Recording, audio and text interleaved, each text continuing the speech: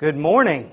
I'm glad to be here with you today. We are going to talk a little bit for the next few weeks about the history of the Christian church. Now, a lot of your Bible, your Old Testament Bible and the book of Acts and things like that, a lot of your Bible is full of history.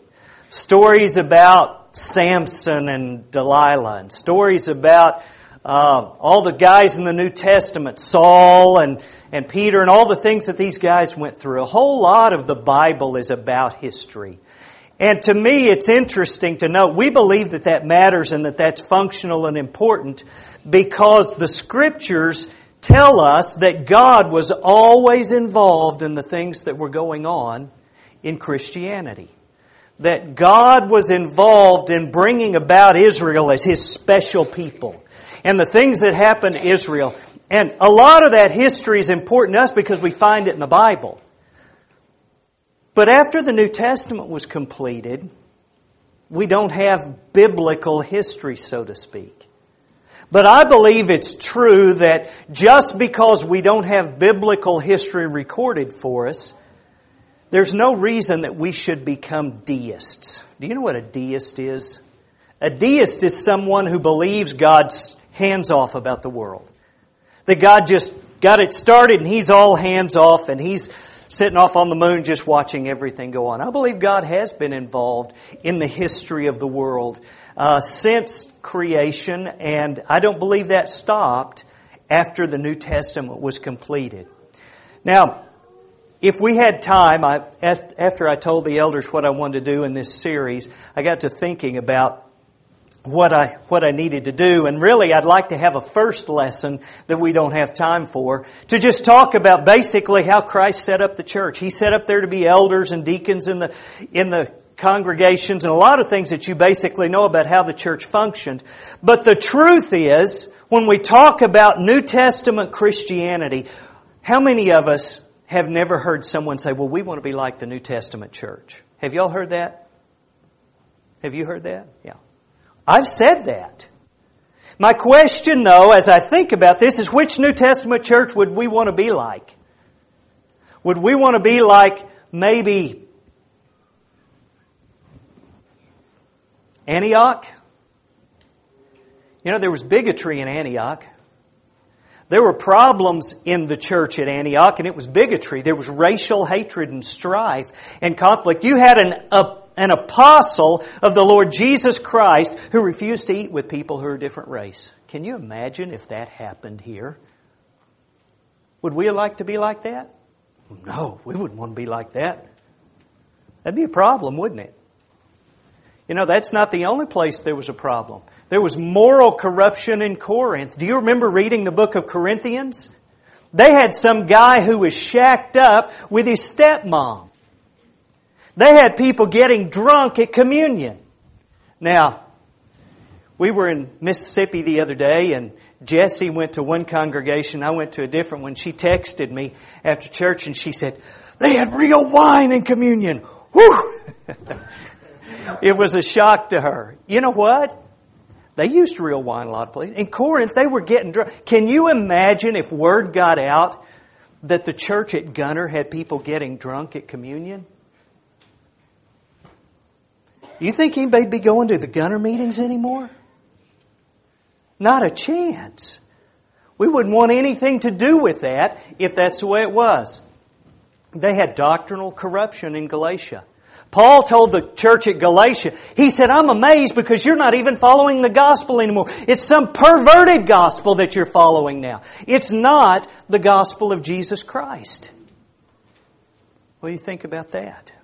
What if word got out that down at Burleson, they'd changed the gospel and were teaching a perverted gospel? What would we think about that? You know, even at Jerusalem, with the Holy Spirit doing these miracles and the apostles, all 12 apostles, running the church in Jerusalem, they still had trouble. Acts chapter 5, they had people who were in the name of God telling lies and pretending they gave money for religious blessings and benefit. We had people in the New Testament church of Jerusalem who were neglecting the widows, who were of the Hellenistic widows, who spoke a different language and were a little different culturally. Can you imagine that? If word got out that over at Bridgeport, when they had church dinners, they excluded people that had moved down from up north and talked with a little different accent, a little different language. We'd think that was horrible. But these things were happening in the New Testament church. There was corruption even before this. Do you remember Jesus when He was on His way to the Last Supper and He was going to sit down and He was going to wash the feet of His disciples? And they were all walking behind Him and they were arguing. And He said, "What are you guys arguing about?" Well, you know what they were arguing about? Who was the best? Who was the great? Can you imagine us heading off to some church function somewhere, or maybe coming to church this morning, and you get here and Matt and Yancey are out on the front porch arguing about which one of them's the greatest? Really? The New Testament church had problems. They had issues just like churches have throughout all of history. And when we study the history of the church, what we're studying is what happens when you do and when you don't obey God. Now, let me show you some of our breakdown. We're going to start here this week with persecuted Christianity from 70 AD to 312. Now, the reason of those dates, 70 AD is Jerusalem fell, and up to this point, Judaism was the most well-known religion in that area, and Christianity was looked at as just a small sect of Jews. That's what they were considered. But once 70 AD happened, Jerusalem and the temple were destroyed, Judaism's over. It's been 2,000 years now and they still don't have a temple. It's over. Christianity was a religion in its own right and recognized that way. We're going to go to 312 because in 312 a guy's converted to Christianity. And the church has been persecuted terribly, but this guy becomes emperor of Rome. And this guy issues what's called the Edict of Toleration or the Edict of Milan. And he says, you are not going to persecute Christians anymore. In fact, not only that, but I'm going to be a Christian and so are you. And things greatly change. That's a very different age than this age of persecuted Christianity. But we're going to talk about some of the things that really stand out about this first 300 or 250 years or so of Christianity. Number one is there was intense persecution. Have you ever been persecuted for being a Christian? I just see a lot of blank stares. Just a little bit maybe. Some people are saying, these people were persecuted terribly.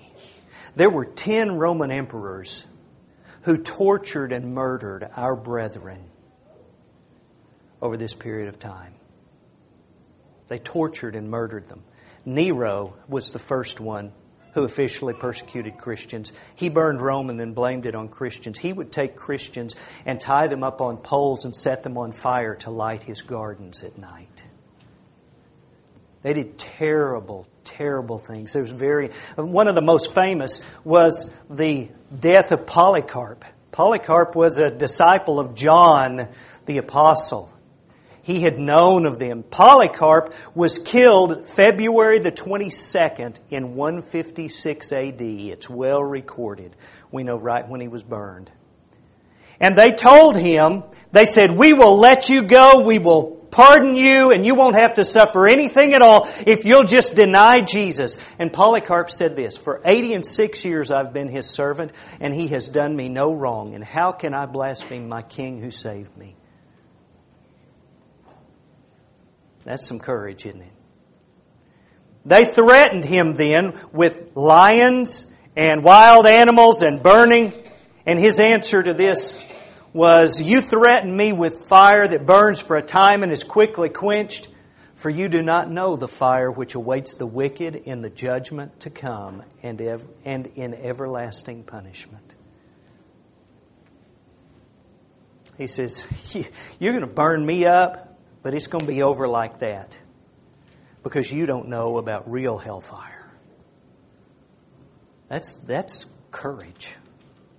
That's commitment right there. Why do you think the Romans persecuted Christians? I mean, Romans tolerated almost anything, didn't they? In the Roman world, there was freedom of religion. You could worship any gods you wanted. Why would they persecute Christians? Now, we know why the Jews did, but why did the Romans persecute Christians? Well, I believe there are a few reasons I want to hit with you very quickly. Number one, Christians were distinctive. Christians weren't like everyone else. They were different. If you were a Christian stonemason, and you were a part of the local union, and they had unions back then in the Roman Empire, and y'all got a job to build this temple of Zeus, a Christian wouldn't do it. A Christian wouldn't be involved in that. Christians said, no, that's a temple to a false god, and I'm not going to do it. They had nothing to do. They stood aloof from the crowds. Tertullian said this, we have a reputation of living aloof from the crowds. You know, if you were a Christian back in these days and you got sick, history shows us that most Christians refused to go to the Roman hospitals for treatment. They would rather stay at home and suffer and die than go to a Roman hospital which was dedicated to a false god and had pagan priests walking up and down between the aisles and blessing people in the names of their pagan gods. They said, we want nothing to do with that. You know, they believed differently than the world around them. And that's happening in America. Christian beliefs are really becoming distinguishable from most people. In the Roman world, women were not considered very valuable. They were resource consumers, not producers. They consumed but didn't produce. So most men didn't want a house full of women that they had to provide for. So it was very common if a little girl, baby was born, to just leave it on the side of the road. If it lived, it lived. If it died, it died. Just leave it and abandon it. There were men who walked the highways and would take those babies, and these men ran brothels, and they would raise these little girls as slaves and make them prostitutes in their brothels. Christianity said that's not right. Christians stood against that. Christians stood against that evil. They said children have dignity because they're created in the image of the living God. They treated slaves like they had dignity. Although they were still slaves, they treated them as equals with dignity because they were created in the image of the living God. And that didn't go well in the Roman Empire. They treated women differently because they were children, daughters of Eve, created in the image of God. So Christians were very distinctive. They stood out and were easy to identify. Another thing about them is that Christians, oddly enough, were accused of cannibalism. Did you know that? They were. Christians had to hide a lot of times down in the catacombs, places where when they were being persecuted, they had to hide. And they would talk about what they did in their worship ceremonies. And you know what they did? They had what we call the Lord's Supper. We've got it here on the table today. You know what the Lord's Supper is? The body and blood of Jesus. And people heard them talk about eating the flesh and drinking the blood of their Savior. And people didn't understand that. People accused them of being cannibals. Jesus said, whoever eats my flesh and drinks my blood has eternal life, and I will raise him up at the last day. And New Testament Christians believed that. These early Christians believed that, and they practiced that, and they taught that, but people who were pagans didn't understand that. And so it was an easy accusation to make against Christians. Another thing, they were accused of all things of being atheists.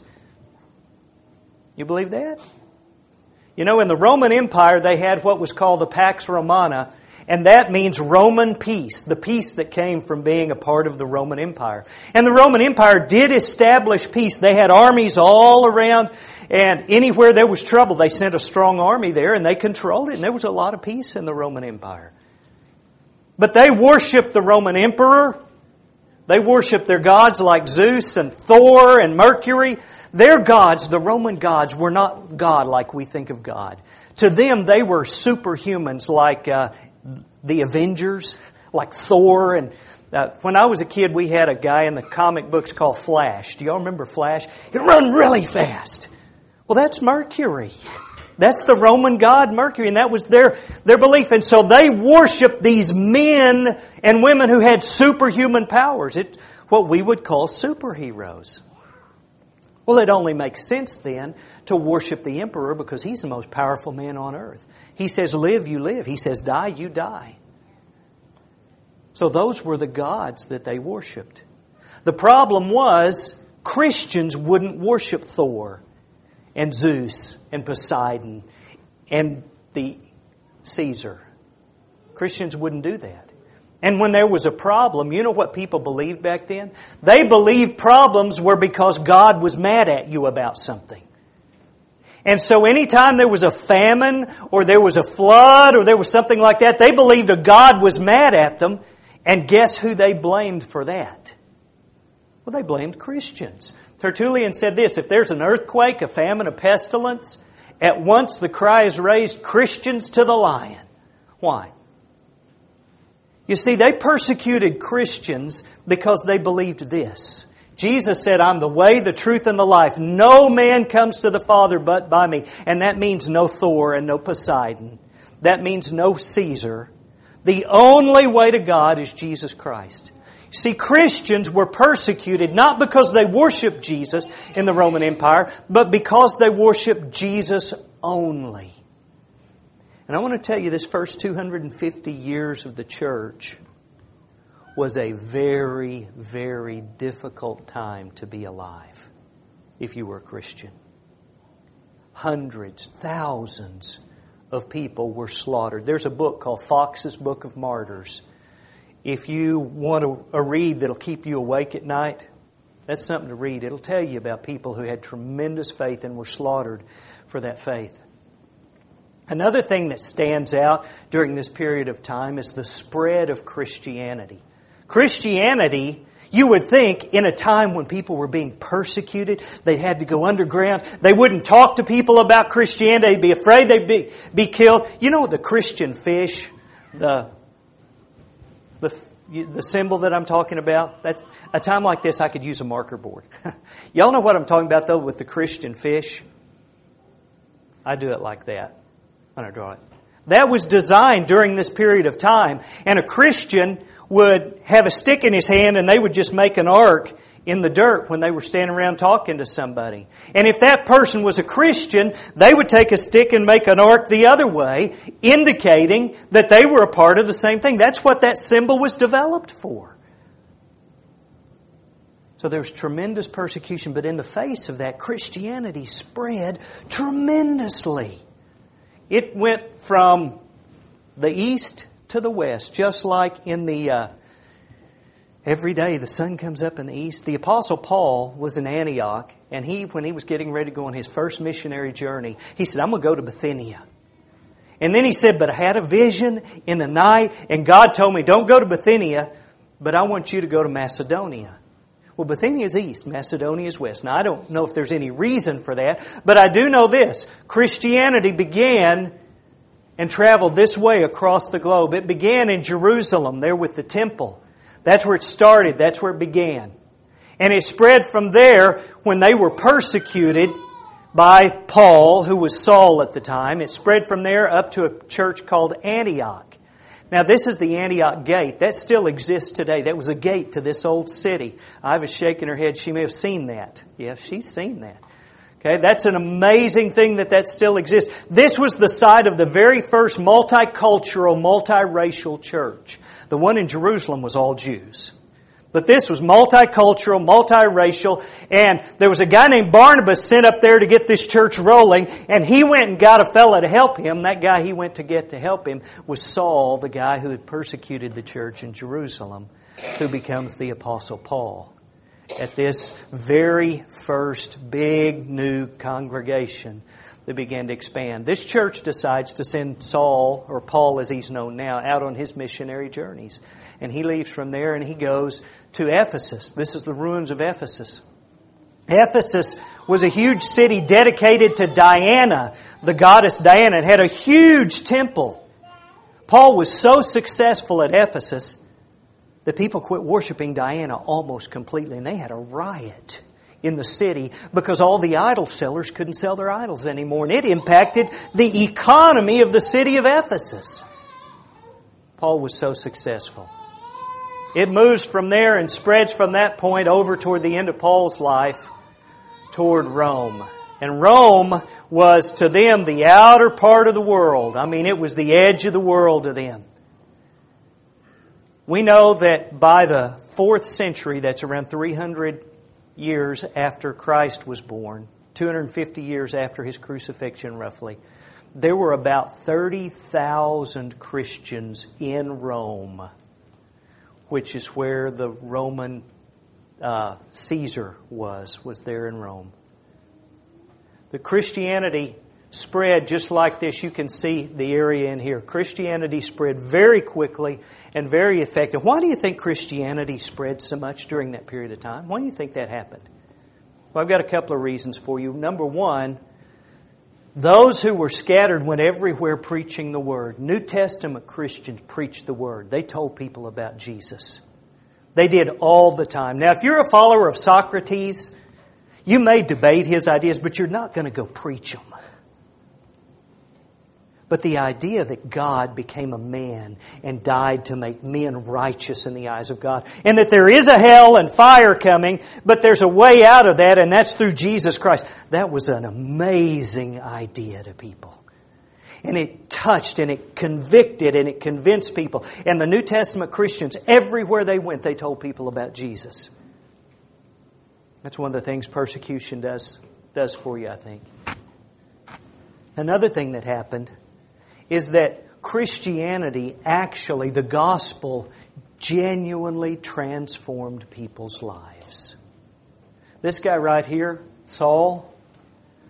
Then Saul, still breathing out threats and murders against the disciples of the Lord. That's Acts chapter 9 and verse 1. He hates Christian. He is the number one enemy of Christianity. He hates them so bad, they've all left Jerusalem, so he goes following them, chasing them, trying to find them and kill them and put them in prison. He wants nothing. He wants to stamp out Christianity. He meets Jesus on the road, and you know what the end of Acts chapter 9 says? It says, Then Saul spent some days with the disciples at Damascus. Immediately he preached the Christ in the synagogues, that He is the Son of God. You know, one problem they didn't have, and you don't have during persecution, is a bunch of fake Christians. I mean, if it was going to cost your life to come here today, if they might catch you and burn you for coming here today, you'd have to be pretty committed to come, wouldn't you, Kent? It's different. There weren't lots of people who accepted Jesus and came to church and still stayed shacked up with the person they were living with and didn't attempt to follow and serve the Lord Jesus.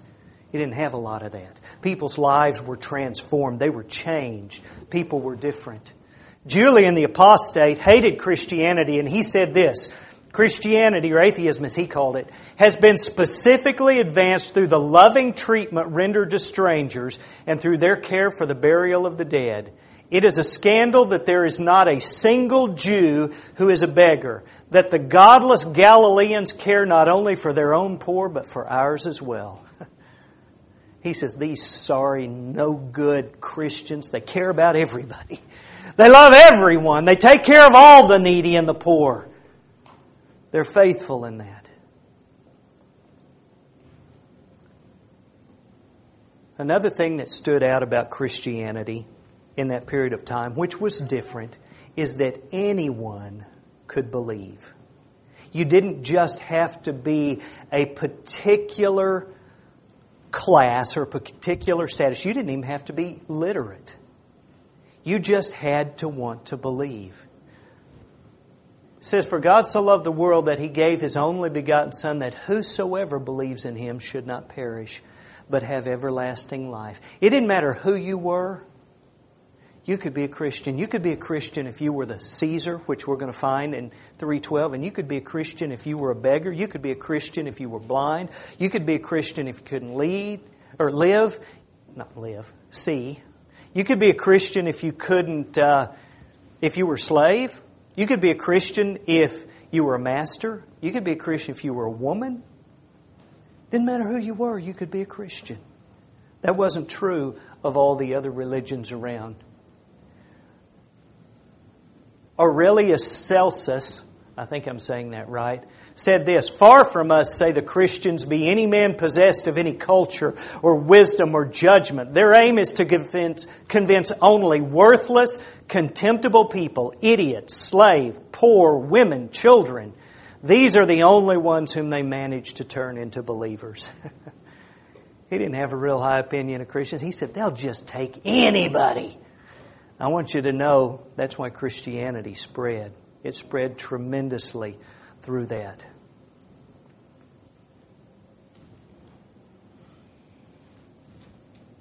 We recognize no man according to the flesh. All things are become new. He is a new creation. You see, it didn't matter to a Christian who you were. Status was irrelevant. The amount of money you had was totally irrelevant. But it spread. The last thing I want to mention about this goes back a little bit to that story of Polycarp. Christians uniquely died well. You know what I mean by that? Stephen, when they put him to death, they stoned Stephen as he was calling on God and saying, "Lord Jesus, receive my spirit." Then he knelt down and cried out with a loud voice, "Lord, do not charge them with this sin." You know, there's never been a people who died more easily and with dignity for their beliefs than Christianity. Christians have always died well. There was a guy by the name of Irenaeus, and he was going to be put to death, and he said this, "I am dying willingly for God's sake, if only you do not prevent it." He was talking to other Christians. He said, "Only if you do not prevent it. I beg you, do not do me an untimely kindness. Allow me to be eaten by the beasts, which are my way of reaching God. I am God's wheat, and I am to be ground by the teeth of wild beasts, so that I may become the purebred of Christ." Does that make any sense to you at all? That's the way Christians thought. Christians were not attached to this world. Christians were not attached to this life. They were willing to die like that for their Savior because they knew what was coming. And they knew that was real and that was better, and that didn't have anything to do with my bank account or my status or my health or anything else. It had to do with serving the Lord Jesus. And they were willing to die for it. The Apostle Paul said this, "For your sake we are killed all the day long.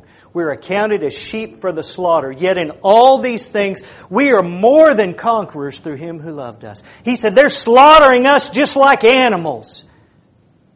And we're more than conquerors. And that is the way Christianity spread. They died well and they told people about it. And the people who were converted changed. They were different. And they served the Lord. Another thing that marks this time very strongly is the development of the canon of Christian Scripture. What I mean by that's your Bible that you've got. That was developed. What we call the Bible was put together and recognized during this period of time. Now, this book doesn't have any authority in and of itself because it's a book. It's not authoritative because we call it the Bible. In fact, the word the Bible just means the book. That's all it means. This has authority because it's the words of the people that Jesus gave authority to, the apostles. And Jesus told the apostles, "I'm going to send the Holy Spirit and He's going to tell you the words that God wants you to tell to everyone." And they did, and it was written down, and you and I have it as the works of the apostles, and that's called the Bible. Now, people during this early period of time, what we call the Bible in half, those letters were widely circulated and they were widely recognized by all Christians at the period of time. But there were people after the apostles died that came along and began to teach different things. There was some of that going on while they were alive. But after they died, people began to teach heresies. And some people said, well, how do we know? How do we know what's right? There were groups like the Ebionites. The Ebionites said Jesus was just a man. He was a prophet, but He was not divine. You'll read their doctrine in the Da Vinci Code if you read that or watch that movie. That's what it says. That's just the doctrine of the Ebionites. that existed back in the early days of Christianity. There was another guy, or another group. Oh, here's you are the Christ, the Son of the living God. That's what Peter said, as opposed to Jesus just being a man. Another group called the Gnostics. You can read about the Gnostics in the Bible. The Bible talks about the Gnostics. They believed Jesus was never a man. He was divine, but He did not come in the flesh, because they believed the flesh was wicked and Jesus was all perfect. And since the flesh is wicked, Jesus couldn't have been flesh because He would have been wicked. So Jesus didn't come in the flesh. Jesus just appeared to be a man, but He wasn't really a man. You may say, well, it's technical difference. Why does that make any difference? Here's why it makes a difference. The Apostle John said, many deceivers have gone out into this world who do not confess Jesus Christ as coming in the flesh. This is a deceiver and an antichrist. John said it mattered. Because if Jesus didn't come in the flesh, He didn't die for your sin. And if He didn't die for your sin, you're wasting your time in Christianity. It mattered. But this doctrine was being taught. It was being taught all around. There were the group called the Marcionites. And the Marcionites said the Old Testament God was a different God than the New Testament God. Said really the Old Testament God was a fake. He was an evil God. And the New Testament God was the only good God. Marcion, he said the only apostle who knew what he was talking about was Paul. All the others were corrupt with Judaism, the Old Testament stuff they got. And you don't need to obey the law of God. The law doesn't matter. God's a God of love and mercy. And he went through and he got rid of a whole bunch of the New Testament. The only gospel he kept was Luke. And he went through the Gospel of Luke because Luke traveled with Paul. And he took out all the references to anything in the Old Testament. In fact, it starts after all of the genealogies and all that stuff. It skips all of that. He took all that out of it because it was from the Old Testament. And he wrote his own new version of the Bible, basically. And he was circulating that around. The Scriptures say those things were written before, or those things written before were written for our learning, that we through patience and comfort of the Scriptures might have hope. Paul read the Old Testament. Paul believed the things in the Old Testament. He talked about that a lot. This guy Marcion, even in his acceptance of Paul's writings, went through and took out all these references to the Old Testament. Because he didn't believe that. And he had a lot of followers. There was another group called the Montanists. And they followed a guy named Montanus, not Joe Montanus, the football player, but this guy that lived a long time ago. His doctrine was very different. He said the God of the Old Testament was true, Jesus was true, and he said, I'm the comforter that Jesus promised was going to come. I'm the paraclete. I'm the one. And so all that stuff they said, that's all good, but really I'm the one with the message. You need to forget all that stuff and just do what I said. And he taught latter-day revelation, that he was the one revealing the truth. And so he had lots of stuff he wrote. The Scriptures, though, tell us God, who at various times and various ways spoke in time past to the fathers by the prophets, has in these last days spoken unto us by His Son. So there were all these heresies and these doctrines floating around. The Christians found it necessary or valuable to agree on which writings were actually recognized by all of the Christians throughout the world. That gave rise to our last point here about this, and that is the rise of the bishop.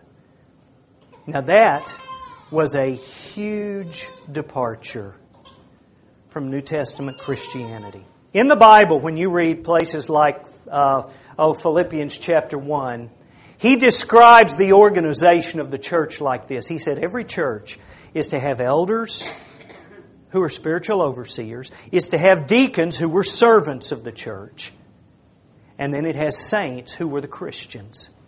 And all churches were like that. There was no organization above the elders, deacons, and saints in each congregation. It didn't exist. There was no place. But what happened was when there was heresy, And there were false doctrines being taught. You might go to, say, Bridgeport over here and go, well, they've got this false doctrine and no one's standing up against it. No one's teaching against it. And as happens in any group of people, you're going to have some people have real strong personalities and some people whose personalities aren't as strong. And those with strong personalities kind of dominate, don't they? Just by nature, that just happens. Well, you put that together with needing to have a strong stand against these heresies, and what happened is you had one guy that they began to call the bishop, and he was elevated in respect above all the other elders. He began to be recognized as the one guy in this church that we can count on to be faithful and true. We know this guy is going to toe the line. This guy is going to hold us all faithful to the Lord Jesus Christ. And that was a common belief that began to develop. So what you had is you had a bishop over elders. And the way that this spread is, let's say, Denton's a decent-sized town, and we've got a smallish but a nice-sized congregation here. Let's say we're meeting here. We've got this congregation. We've got Yancey and Matt are our elders, and I'm working as an evangelist. Let's say we decided that Matt is going to be the head elder. He's going to be the bishop. And we're going to put in another couple of guys with Yancey to help lead as elders. And somebody says, well, you know, there's no church up in Crum. We've got some Christians that live in Crum. We need somebody to go up there. So Matt would send Yancey on Sundays, I want you to go up to Crum and I want you to hold a church service and I want you to do communion for these people. And then Matt would send somebody else down to Corinth and somebody else off somewhere else. And all these guys report back to Matt. Well, as those churches began to grow, and the church in Dallas at La Prada, they're a pretty good sized church. They do the same thing and they've got, let's say, Clyde Woody's over them. And as that began to grow, you got to where you needed more people and more people and more people in this structured authority setting. Now, there was a guy on the scene who was very influential. This guy was an elder in the church in Antioch. And he was real concerned about heresy, about false teaching. And he said, you know, the only way we're going to stop that is we're going to need one man who we can trust in every church. And he wrote this. He wrote, follow the bishop as Jesus Christ, the presbytery, that was the elders, as the apostles, and respect the deacons. Let no man perform anything pertaining to the church without the bishop. He got to thinking, you know what? Jesus was over the apostles, and the apostles were over everyone else who was sent out. So maybe our churches should be structured that way. Maybe we should have one guy that's really the guy that we can all trust to be the one who tells the truth. And so that's what you had. You had one guy who was over all these other guys, and they would call these guys who were sent out, they would call them priests. And there were many bishops in many different congregations or many different areas. And each little congregation had its priest who was sent out by a bishop. And as time went on, the big churches and the big communities gained more and more influence and more power so that they had what they called metropolitans. Nowadays they call them cardinals, but they were metropolitans and they were in charge or had authority over these major geographical areas. And ultimately, one of these guys, the guy right there, in the Metropolitan of Rome, began to have more influence to the point that he was lifted up above all of the others, all of the other bishops, and they called him the father of the church, or Papa, or Pope as we say it in America today. Now see, the idea, you see how this structure developed? It began. Now you can't read any of this in the Bible. None of this happened in the Bible. And let me show you why this is a problem. You might say, well, that's not that big a problem. But it is a huge problem. But it's perfectly understandable to me how this happened. Because they were under tremendous persecution. And when you're persecuted, not everyone stays faithful to God, right? Some people quit. Some people turn away. Now let's just imagine that we were under tremendous persecution. All of a sudden, things are really, really, really, really bad. And we have this life that we're living and we're hiding in the catacombs and they catch a whole bunch of us and they round us up. And of the ones they catch, some of us stand faithful and give our lives for being Christians. And others of us go, never mind. And they quit. Well, persecution would flare up and then it would die down and flare up and die down and flare up and die down. And when it died down, you know what happened to a lot of those people who denied Jesus while they were being persecuted? A lot of them would come back and they'd say, I want to be a part of the church again. Do you forgive them? Do you let them back in the church? You go, well, yeah, Jesus teaches us to forgive. Now, wait a minute.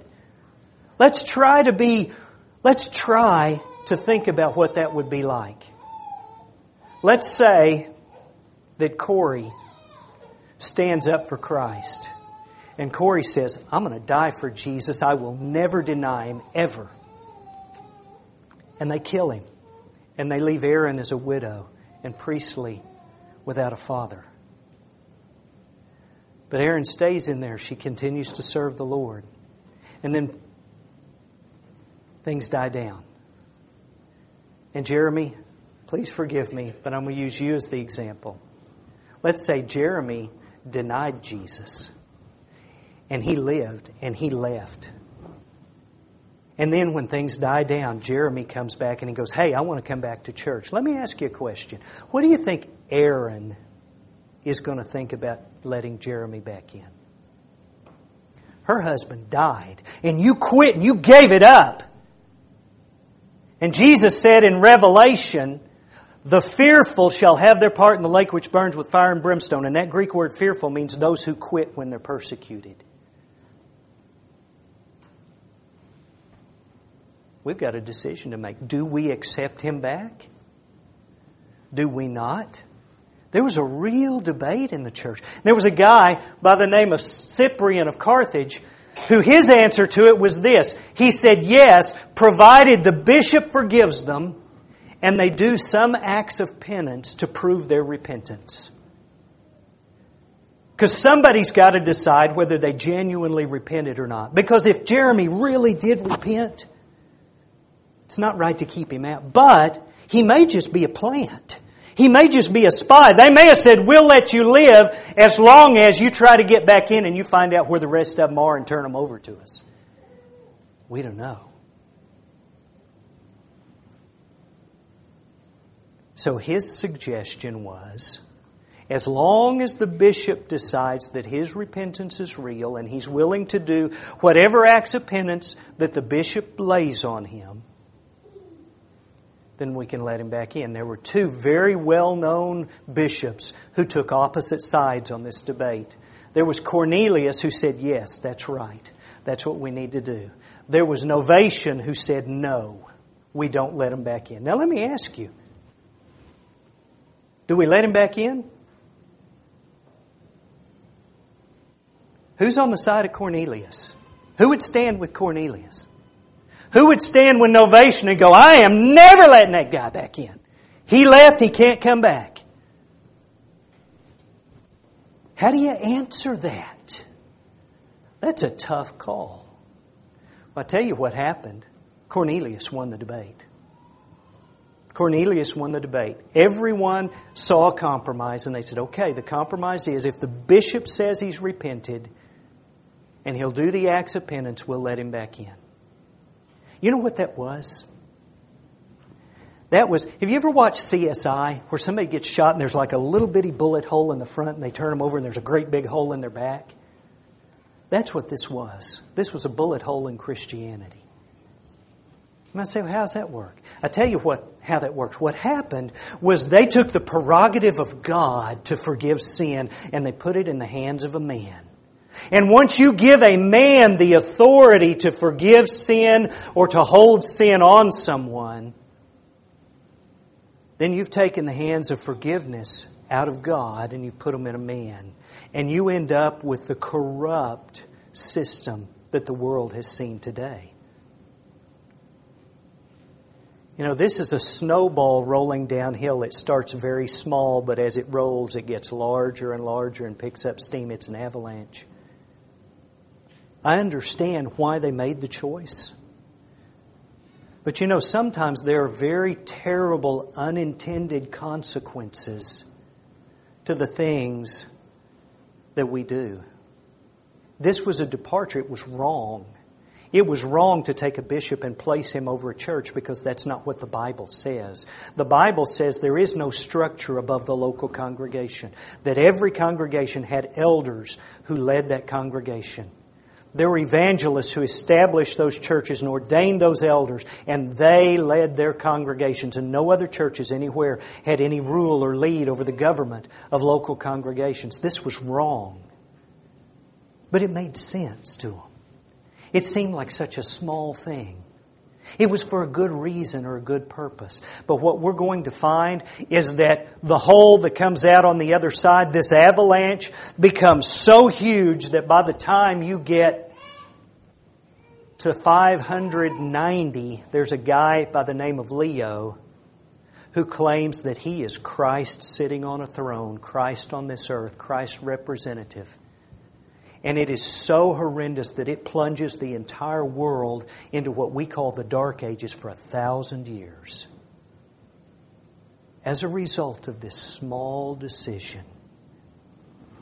Now, what we're going to talk about next time is what we would think was the greatest thing that could ever happen. If Christians in America had been persecuted and burned and slaughtered and tortured for 250 years since the founding of the United States, and we finally get a president who says, I'm a Christian and we're not going to allow Christianity to be persecuted again. We're going to give them tax breaks and we're going to build churches for them and we're all going to be Christians.